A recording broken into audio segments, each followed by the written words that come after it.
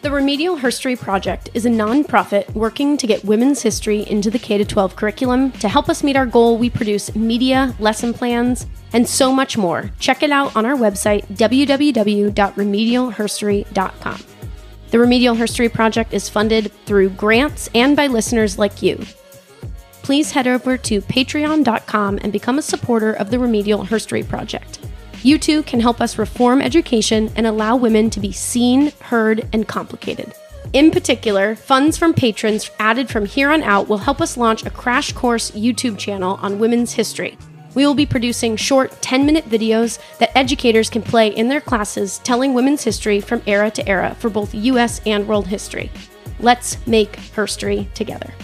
Hey, Kelsey. Hey, Brooke. Want to tell everyone what's happening in today's episode? In this episode, we are going to be introducing two queens that probably don't need any introduction. Queen Catherine of Aragon and probably her nemesis, Anne Boleyn. Hello, and welcome to Remedial Herstory, the other 50%, the podcast that explores what happened to the women in history class. Now, here's your host, Kelsey Brooke Eckert, and her partner in crime, Brooke Neva Sullivan. In this episode, we are going to be asking the inquiry-based question, did English queens Catherine and Anne have agency? And this is a very important question to investigate with students. Queens oftentimes, especially queens that are not actually the ones in power, they're the wife of. A lot of people assume that they don't have a lot of say or sway in the way that politics are being managed. And yet, they're queen, right? They are in positions of power. And so when we're investigating empresses, monarchs, and politicians, we would be remiss not to talk about women who didn't actually officially hold that title, but yet were so close to power and had an incredible amount of influence. And with these two women in particular, we really need to think about their agency in relation to things like the Protestant Reformation, right? Which is a major thing occurring in Europe and a great place where you could bring this into your history curriculum. Today, we have an incredible guest, soon to be Dr. Chloe Gardner. She is a board member for the Remedial Herstory Project, and we are so excited to have her here today. So without further ado, Chloe, could you introduce yourself? So I am Chloe Gardner. I am a PhD student at the University of Edinburgh. You might have heard my last episode, which was on Hindu goddesses and gender in Hinduism, which is what I focus on in my PhD. But Kelsey was kind enough to ask me to come back and do an episode about some Tudor history, which is my other great love after Hinduism. It was Tudor history that first got me into history in the first place, specifically Henry VIII's wives and Anne Boleyn and Catherine of Aragon, who we're going to talk about today. And I do want to add a disclaimer that I have never studied the Tudors academically. This isn't my area of expertise, but I have read and researched all about them privately pretty much since I could read. And it's just my favourite time period in history. They're my favourite characters in history. I feel like I've learned so much from them. And yeah, I'm just always glad for an opportunity to talk about them and share what I've learned and hear other people's opinions on them. So that's what I'm here to do. I'm going to start with Catherine because she was older. She was the first wife, if we think of them in Henry's timeline. So Catherine of Aragon was born in 1485 and she was the youngest surviving child of King Ferdinand II of Aragon and Queen Isabella I of Castile, who you may have heard of as the amazing crusader king and queen who reconquered Spain from the Muslim armies. And Catherine grew up in the Spanish court. She received a great education, especially for a girl at the time. And she spoke and read 5 languages, and she was deeply, deeply religious, which would play a major role in her later life. At an early age, Catherine was considered a suitable bride for Arthur, who was heir to the English throne. On her maternal side, Catherine had a stronger legitimate claim to the English throne than King Henry VII of England himself.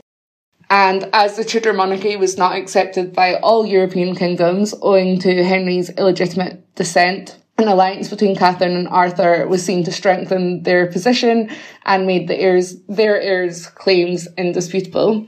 So the pair were married by proxy and corresponded only by letters written in Latin until Arthur turned 15. The 15-year-old Catherine didn't meet her new husband until she travelled to England in November 1501. Even in Latin, the pair could not converse, they spoke no common language, and nevertheless they were married 10 days after their first meeting. However, just a few months later, they both caught the sweating sickness, and Arthur unfortunately died in April 1502. Thus, Catherine became a widow, aged just 16. So the age-old question is whether Arthur and Catherine consummated their marriage and thus legitimised their marriage. I am of the majority opinion that they did not consummate the marriage. Arthur was sickly from the start, from the very first time that they met, and many from the Spanish court and the English court remarked on his ill health before and after the wedding. The evidence that they did can be taken merely as political propaganda at the time to ensure the public legitimacy of the match, because if it had been admitted that the relationship was not consummated, this would have threatened the alliance between England and Spain. Personally, my main reason for believing that Catherine was a virgin when she married Henry VIII is that she was so religious that I don't think she would have lied in court under oath. And her public assertion of this fact seems too important for a woman of her dignity and standing to have subjected herself to if it were not true. And nobody ever questioned the fact that the marriage wasn't consummated until the whole drama with Anne Boleyn came along 24 years later. Personally, I think that Catherine did indeed marry Henry VIII, a virgin. But between the two marriages, Catherine's mother died, which meant that her value in the eyes of the European courts decreased, and she was kept as a virtual prisoner in London with no money to support herself or her ladies, while the English King Henry VII decided what should be done with her now that she was a widow. He briefly considered marrying Catherine himself, which horrified her because he was, so much older than her. And eventually it was decided that instead Catherine should marry Arthur's younger brother Henry, who was 5 years younger than Catherine. However, the marriage was not confirmed for many years, and she remained in a wretched position. She had no money, nothing to support herself. She was briefly appointed as the Spanish ambassador, making her the first Spanish ambassador in at least European history. So this slightly raised her status, but basically she was completely alone. Her father seemed completely oblivious to her plight and only really cared about securing his own kingdom following his wife's death. So she was in a pretty tough position for a number of years while men decided her fate for her. However, eventually she was granted papal approval to marry Henry in 1509 when Catherine was 23 and Henry was only 17. They had to get the Pope's approval because it's against the biblical law for a man to marry his brother's wife, but dispensation was granted because the marriage was not consummated. And Henry VIII and Catherine were anointed and crowned together at Westminster Abbey in the same year of their marriage, 1509. Catherine was immensely popular with the English public and was greeted enthusiastically by the crowds, and she remained a firm favourite with the public for the rest of her life. It seemed to be a happy marriage. They were equally matched intellectually. They both shared interests. They were well read by this point. Catherine's English was a lot better, and Henry VIII clearly trusted her as a ruler and a woman. In June 1513, Henry appointed Catherine regent for 6 months while he went abroad to fight in France. And during this time, the Scots invaded England, thinking that they'd be a weak target with Henry abroad. But instead, a heavily pregnant Catherine rode in full armour to address her troops. Her leadership was crucial in securing English victory at the Battle of Flodden, which is a huge deal between the English and the Scots. and she sent her husband a bloody piece of clothing from King James IV of Scotland, who died in the battle. And I just think this is one of the most powerful images of Catherine and portrays her as I believe she would want to be remembered as a fearless, powerful, intelligent mother and queen. Henry wrote many poems and songs about his love for her, and she adored him. She turned a blind eye to his affairs, which he had several of while she was pregnant, but this was common practice for kings at the time. And he was noted to have always treated her with kindness and respect, even when relations became strained owing to the consistent failure to produce a living male heir. Throughout their marriage, Catherine fell pregnant 7 times, but unfortunately only one child survived, a daughter, Mary, who was born in 1516. By 1525, it became common knowledge that Catherine was now past her childbearing years, and Henry began to suggest that perhaps his marriage was cursed owing to the biblical prohibition on marrying your brother's wife. They were officially married for 24 years before their marriage was annulled, but Catherine never accepted the annulment and continued to refer to herself as Henry's wife until her death 3 years later. And I just want to stress how important the male heir issue was, in my opinion. I think if Henry had had male heirs by Catherine, then I don't think he would have looked elsewhere or sought to replace her as queen. He had mistresses, he had affairs, as I said, but he never sought to leave Catherine to do so. He never flaunted his mistresses publicly as other European monarchs did. And while Henry used the lack of male heir to justify his divorces, not only this one, but the subsequent divorces, I think it was a genuine concern of his, given that his family was relatively new to the throne, and there was still a real threat of civil war should he die without a legitimate heir. He did have one son with his mistress, Bessie Blount, which he used as proof that his wives were at fault rather than himself. But interestingly, at the time, he didn't blame Catherine for failing to produce a male heir. He just saw it as proof that God was unhappy with the match. And the way he saw it at the end of the day, no matter whether he loved his wife or not, he still needed a legitimate heir to secure his legacy. And this is why in the future he was constantly legitimising and illegitimising his daughters, because it was seen that a legitimate female heir was better than no heir. But Henry was resolutely against a queen ruling. He said that it could never be done, and where it had been done, it had failed. So I think that's a background that people need to know before the whole Anne Boleyn drama comes into it. I think people need to know that not only was the male heir thing really important, but that they were happy for 24 years before anything seemed to go wrong, despite the strain that the lack of heir put on the marriage. This podcast is sponsored by our patrons. Patrons get access to behind the scenes, regular RHP gear, bonus episodes, insights into our research, lesson plans before everybody else, and more. Brooke, read off these awesome people. Thank you to Jeff, Barbara, Christian, Kent, Jamie, Jenna, Nancy, Megan, Leah, Mark, Nicole, Anne, Sarah, Alicia, and Katya. Woohoo! Do you know what is so awesome about this particular group of people? No, what? Very few of them are actually educators. These are badass people who care so much about equitable and inclusive education that they are willing to put their money where their mouth is. Nice. Yeah. That's awesome. Yeah, so cool. You too can become a patron of the Remedial Herstory Project by heading over to www.patreon.com and becoming a sponsor of the Remedial Herstory Project for just $5 a month. That's it. That's one latte. I mean, it's one of something, but it's cheap, and you get all that stuff. All that stuff. You too can give up one latte for thousands of children and women. You could also buy condoms for more than that. You could reduce reproduction for less than that. Brooke, most importantly, instead of lamenting that women's history isn't being taught in high school or that they didn't know these women, these people are putting their money where their mouth is, and they are getting it into the curriculum by funding us.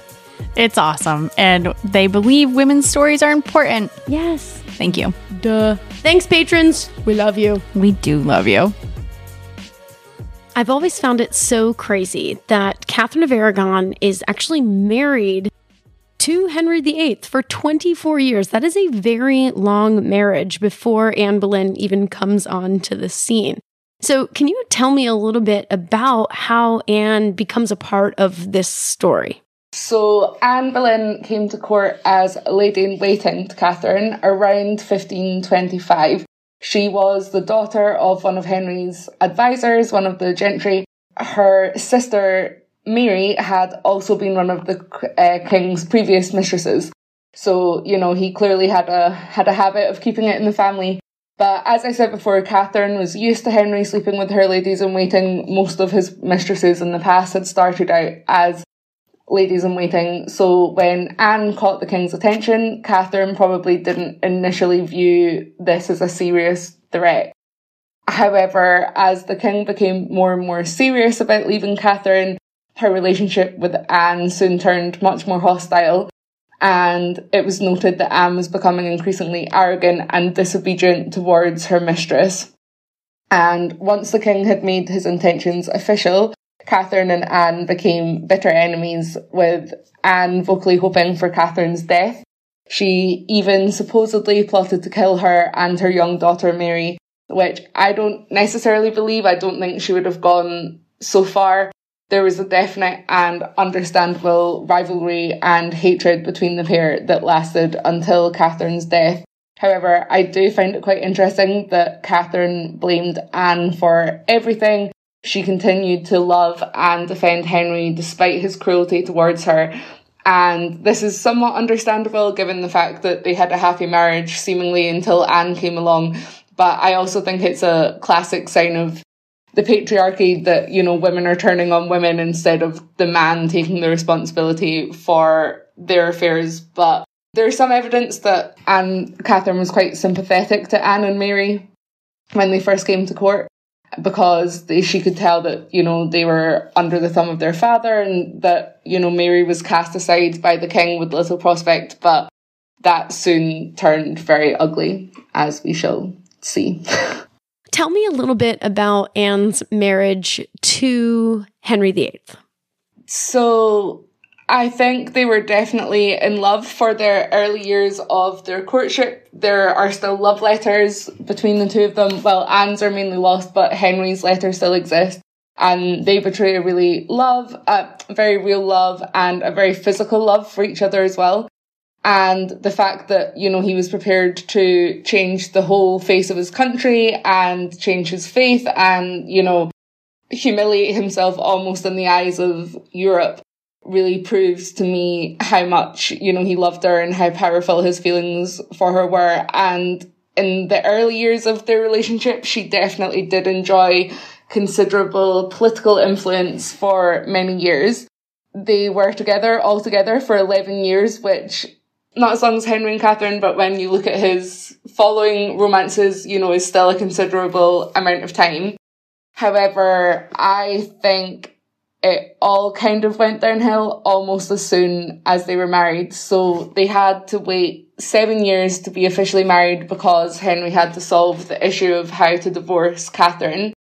In this time, Anne had increasingly proved herself volatile and undiplomatic at court. She was jealous and opinionated with the king. She was paranoid, though arguably with good reason, that courtiers were plotting to usurp her and that Henry was becoming increasingly disillusioned with her failure to produce a male heir, which I think, again, is the crucial question that keeps coming back, is the male heir. However, she also couldn't hide her jealousy when he flirted with other women in a time when wives, and especially queens, were expected to turn a blind eye to their husbands' dalliances. Henry once told her that she should turn a blind eye as her betters had done before her, which I think must have been a real slap in the face and a reminder that, she wasn't born to be queen, and also that, he was unfavourably comparing her to Catherine. To come back to the issue of the male heir, I think, again, this is what ultimately it all came down to, despite Anne's behaviour. Anne was already pregnant at her coronation, and when this pregnancy produced a daughter, Elizabeth, this was an almost immediate omen that this was not the God-blessed marriage that she had promised him, and, you know, her whole plea on him to take her as his wife was that she would give him the son that Catherine never did. And when Elizabeth was born, this was seen as proof that she could not fulfill this promise, and that Henry had made yet another mistake, which humiliated him across Christendom. So altogether, Anne had at least 3 pregnancies, the first resulting in the birth of her daughter Elizabeth, who would go on to be Elizabeth I, and 2 miscarriages. It is rumoured that she had a 3rd miscarriage at some point, but sources are contradictory on that. It's often claimed, and I think the other Boleyn Girl, the film, based on the book by Philippa Gregory, has a lot to do with perpetuating this rumour that she had a 3rd miscarriage and that the last fetus was deformed, a deformed boy, and that this was taken as proof of Anne's witchcraft. But this seems to have been spread by later historians, and there's actually scant evidence from the time to support it. And in fact, witchcraft was barely mentioned during Anne's trial. But definitely 2 miscarriages and 1 pregnancy. And I think by the time of the 2nd or potentially 3rd miscarriage, I think Henry had already started to regret his decision, partly based on her behaviour, but more importantly because she had failed in her one duty to produce a male heir. So you keep talking about something that I've heard a lot in King Henry VIII's story, which is that he is after this male heir. But I've also heard that, like, he's king and he could at any point acknowledge one of the bastard sons that he had from these other women. So I guess I'm curious why this whole not producing a male heir thing escalated to beheading, right? Like, did it have to go there? How did we get from, like, I don't know, in my opinion, 0 to 60? So basically, her behaviour, as I said, you know, her flirtation, her jealousy, her seemingly, you know, disreputable behaviour at court led to rumours that she was being unfaithful to the king. This led to people being asked to come forward with evidence. Whether they were asked or whether they were tortured into giving evidence is still a hotly debated topic, but the thing to remember is Anne was very unpopular at court. The nobility didn't like her, the public didn't like her, and those who had sort of helped her get to where she was began to turn against her as her power over the king sort of waned. So there were many important people at court who wanted rid of Anne, least of all Henry. So this is when accusations of treason, accusations of adultery began to spring up based on things that Anne had said or supposedly said or had been seen to do by some quite questionable witnesses. But in the end, she was accused of adultery with 4 men, 3 courtiers and her musician, Mark Smeaton. She was sent to trial and she was condemned. And she was sentenced to death, and that's where she becomes, you know, the famous second wife executed for treason and adultery, whereas I think the truth behind that is a lot more complicated than, you know, the trial would have made it seem. Chloe, how does this whole story of these 2 queens, which can kind of get biographical and personal and a little bit away from the broader themes that a history class might have, can you tell us how this whole story fits into the broader story of the Protestant Reformation in Europe? So that's always an interesting question. I think I always grew up thinking that the whole Protestant Reformation was attributed to Anne Boleyn because it's just great to think that one woman and her refusal to be used by the king changed European and even world history forever. And I think there is some truth to that. The important thing to remember is that you can't really judge people's beliefs by their kings or even by the laws. So when Henry broke with Rome, he made it treason to deny that he was head of the church. And that meant that even those who disagreed with his religious reforms were faced with the choice of legally denouncing Rome and accepting this new Protestant faith, or facing death as martyrs like Sir Thomas More chose. So we can't really be sure to what extent people embraced the Reformation in their hearts or whether they just subscribed to it out of fear of persecution. But I think this definitely does need to be seen as part of the larger Reformation. The Reformation was already underway with vigour in Germany and across Eastern Europe. Henry or his ministers executed many Lutherans for treason before he renounced Rome. He was even lauded defender of the faith by the Pope for his persecution and writings against heretical Lutherans as he saw them at that time. His marriages were also carefully manipulated by reformists, most notably Thomas Cromwell, but also the Boleyns themselves, who took advantage of the king's personal dilemma to push him away from Rome. And although many suspect that at heart Henry remained devoutly Catholic for the rest of his life, it's quite likely that eventually England would have come to Protestantism even without Henry's excommunication from the church. Scotland had its own Protestant Reformation despite having a Catholic queen on the throne, and Elizabeth I converted the country back to Protestantism after her older sister Mary's strict Catholicism, which was largely enforced through violent persecution, hence her nickname Bloody Mary. So I think it was probably an inevitable process of Reformation in Britain, or in England certainly, but I think that Henry and Anne were definitely a catalyst for it. So to me, as an American, Henry's constant back and forth, right? He has different wives. Some of them are Protestant. Some of them are maybe more conservative or Catholic. And that sort of leads to him switching around his politics a little bit and his religious positions and beliefs. And as an American, all of this back and forth seems a bit tumultuous. And yet, Henry VIII was incredibly popular as a king. So can you tell me a little bit about why he was so popular among his followers? First of all, I think one that's kind of overlooked almost is his charisma. We now tend to think of Henry VIII as a fat old tyrant, but for much of his reign, he was the complete opposite. When he came to the throne, he was young, handsome, athletic. He was said to have the common touch with the people. He was as generous as his father was miserly. He was friendly. His court was full of entertainment and opulence. And he was really happy to leave his ministers to the stuffy affairs of state. He was also exceptionally tall for his day and such a contrast to his sickly and feeble older brother. He was chivalrous and an able soldier, and basically he ticked every box for a Tudor king, at least initially. So I think people definitely saw him as kind of an almost King Arthur figure who, was going to bring in this golden age of kingship. And leading into that comes with the divine right of kings. In Tudor England, kings were seen to be God's representatives on earth, especially post-Reformation, when he was legally made head of the church. And therefore, there was this idea that no one could question him or his decisions because he could not be viewed to make a mistake, because to question him was to question God.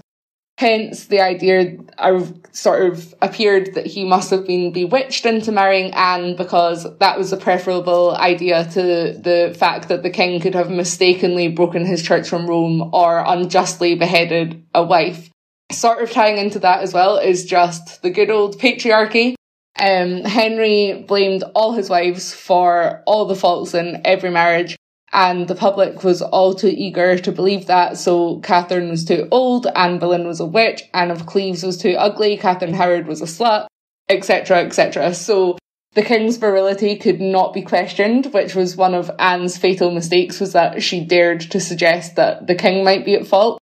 So there's this idea in Tudor England that, this perfect man cannot be at fault, therefore he's just doing what God wants, and, he's changing his wives and changing religions as the time fits.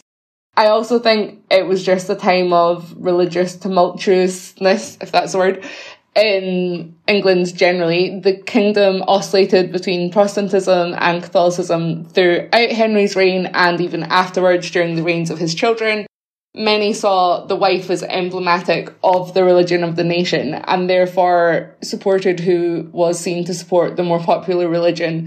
So Anne Boleyn and Anne of Cleves were supported by the Protestants, Catherine of Aragon and Jane Seymour were favoured by the Catholics, and people cared more about the legitimacy of his children based on the religion they were deemed to favour rather than who their mother was. So they wanted Mary legitimised because she was a Catholic heir, and they wanted Elizabeth legitimised because she was a Protestant heir. I think a lot of it came down to that. And finally, I briefly mentioned it before, but there was still a real public remembrance of the War of the Roses, which, for those who aren't familiar, was a civil war in England that the Tudors ultimately won. But the Civil War was still fresh in people's memories, and the public wanted to avoid another succession crisis which could lead to another civil war.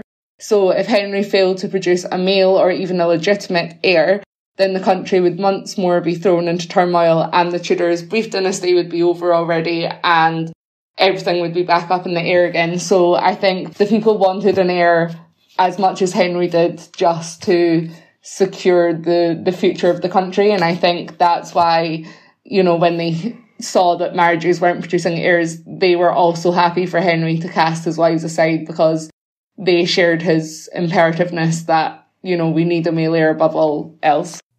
Despite both being women in power, and despite both of these women wanting and caring for women and children and women's education, Catherine of Aragon and Anne Boleyn are very different women in a lot of ways. So how is it that you have come to admire both of them? What is so special about these two women to you? Catherine, I just think, is a real powerhouse for the dignity that she showed throughout the whole affair, for her strength and, never doubting herself, not letting herself be cast aside. And as I say before, the Anne Boleyn drama, she was really, the sort of fairy tale queen. She was kind, she was generous, she was charitable. She, heroically rode out to defend her kingdom. And in her husband's absence, which was, quite remarkable. In her day, the only person who had done that before was her mother. I just think the fact that she remained so principled to the point that, she was not allowed to see her daughter for most of her daughter's life because Henry withheld her until Catherine would agree to the annulment of the marriage. And Catherine chose her principles and, she said, this is the truth and I'm not going to lie to me or to you or to God just for the sake of, bowing to your will. And I think that's just so remarkable, especially in an age where, women, especially queens, were just expected to, to bend to the will of their husband, and Catherine would not do that, whatever cost. And I think I somewhat relate to her in her ability to think before she spoke, maybe a little bit too much. But, she had a lot of charm. She was intelligent. She was witty, she was worldly and charming, and she wasn't afraid to stand up to Henry or to, the powerful men in his kingdom, especially the ones who wanted rid of her. None of Henry's wives were particularly noted as being great beauties, apart from perhaps Catherine Howard, but he valued women more for their minds, at least when they were still attached to their heads. So I just think I always loved the image of Anne as, this vivacious.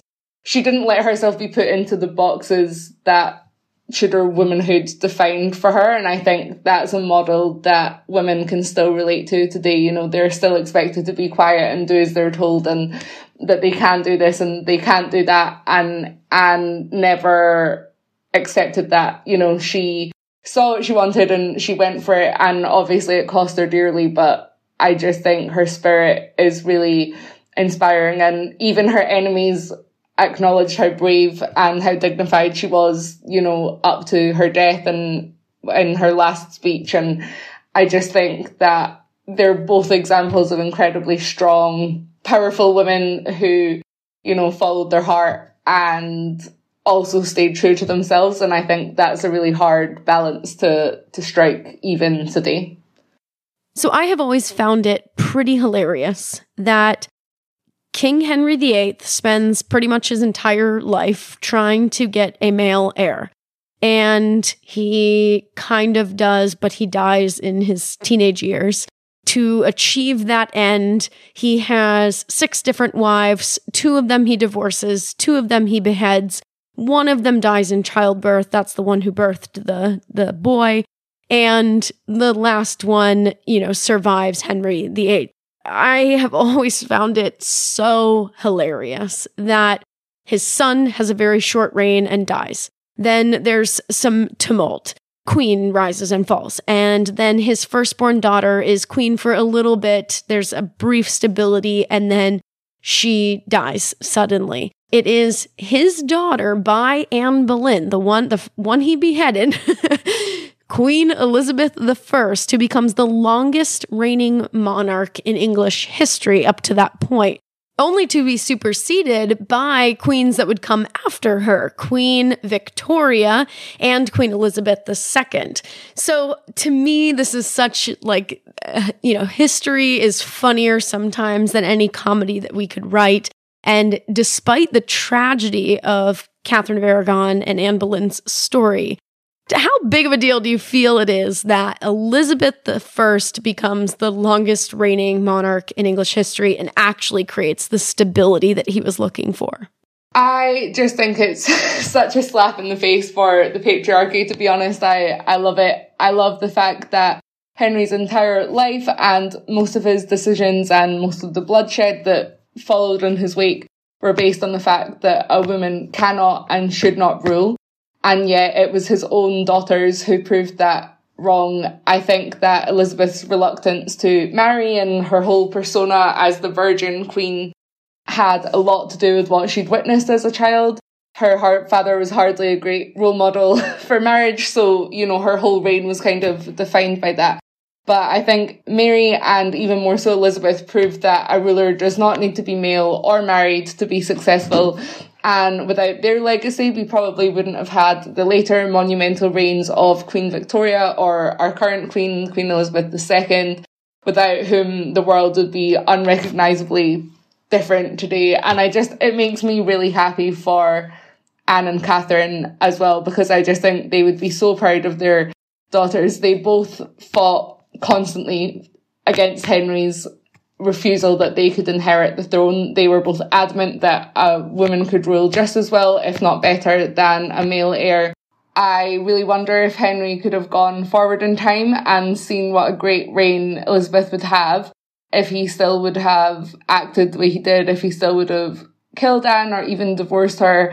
I think those sympathetic to Henry would probably say, no, he didn't care about gender, he just cared about the success of his dynasty.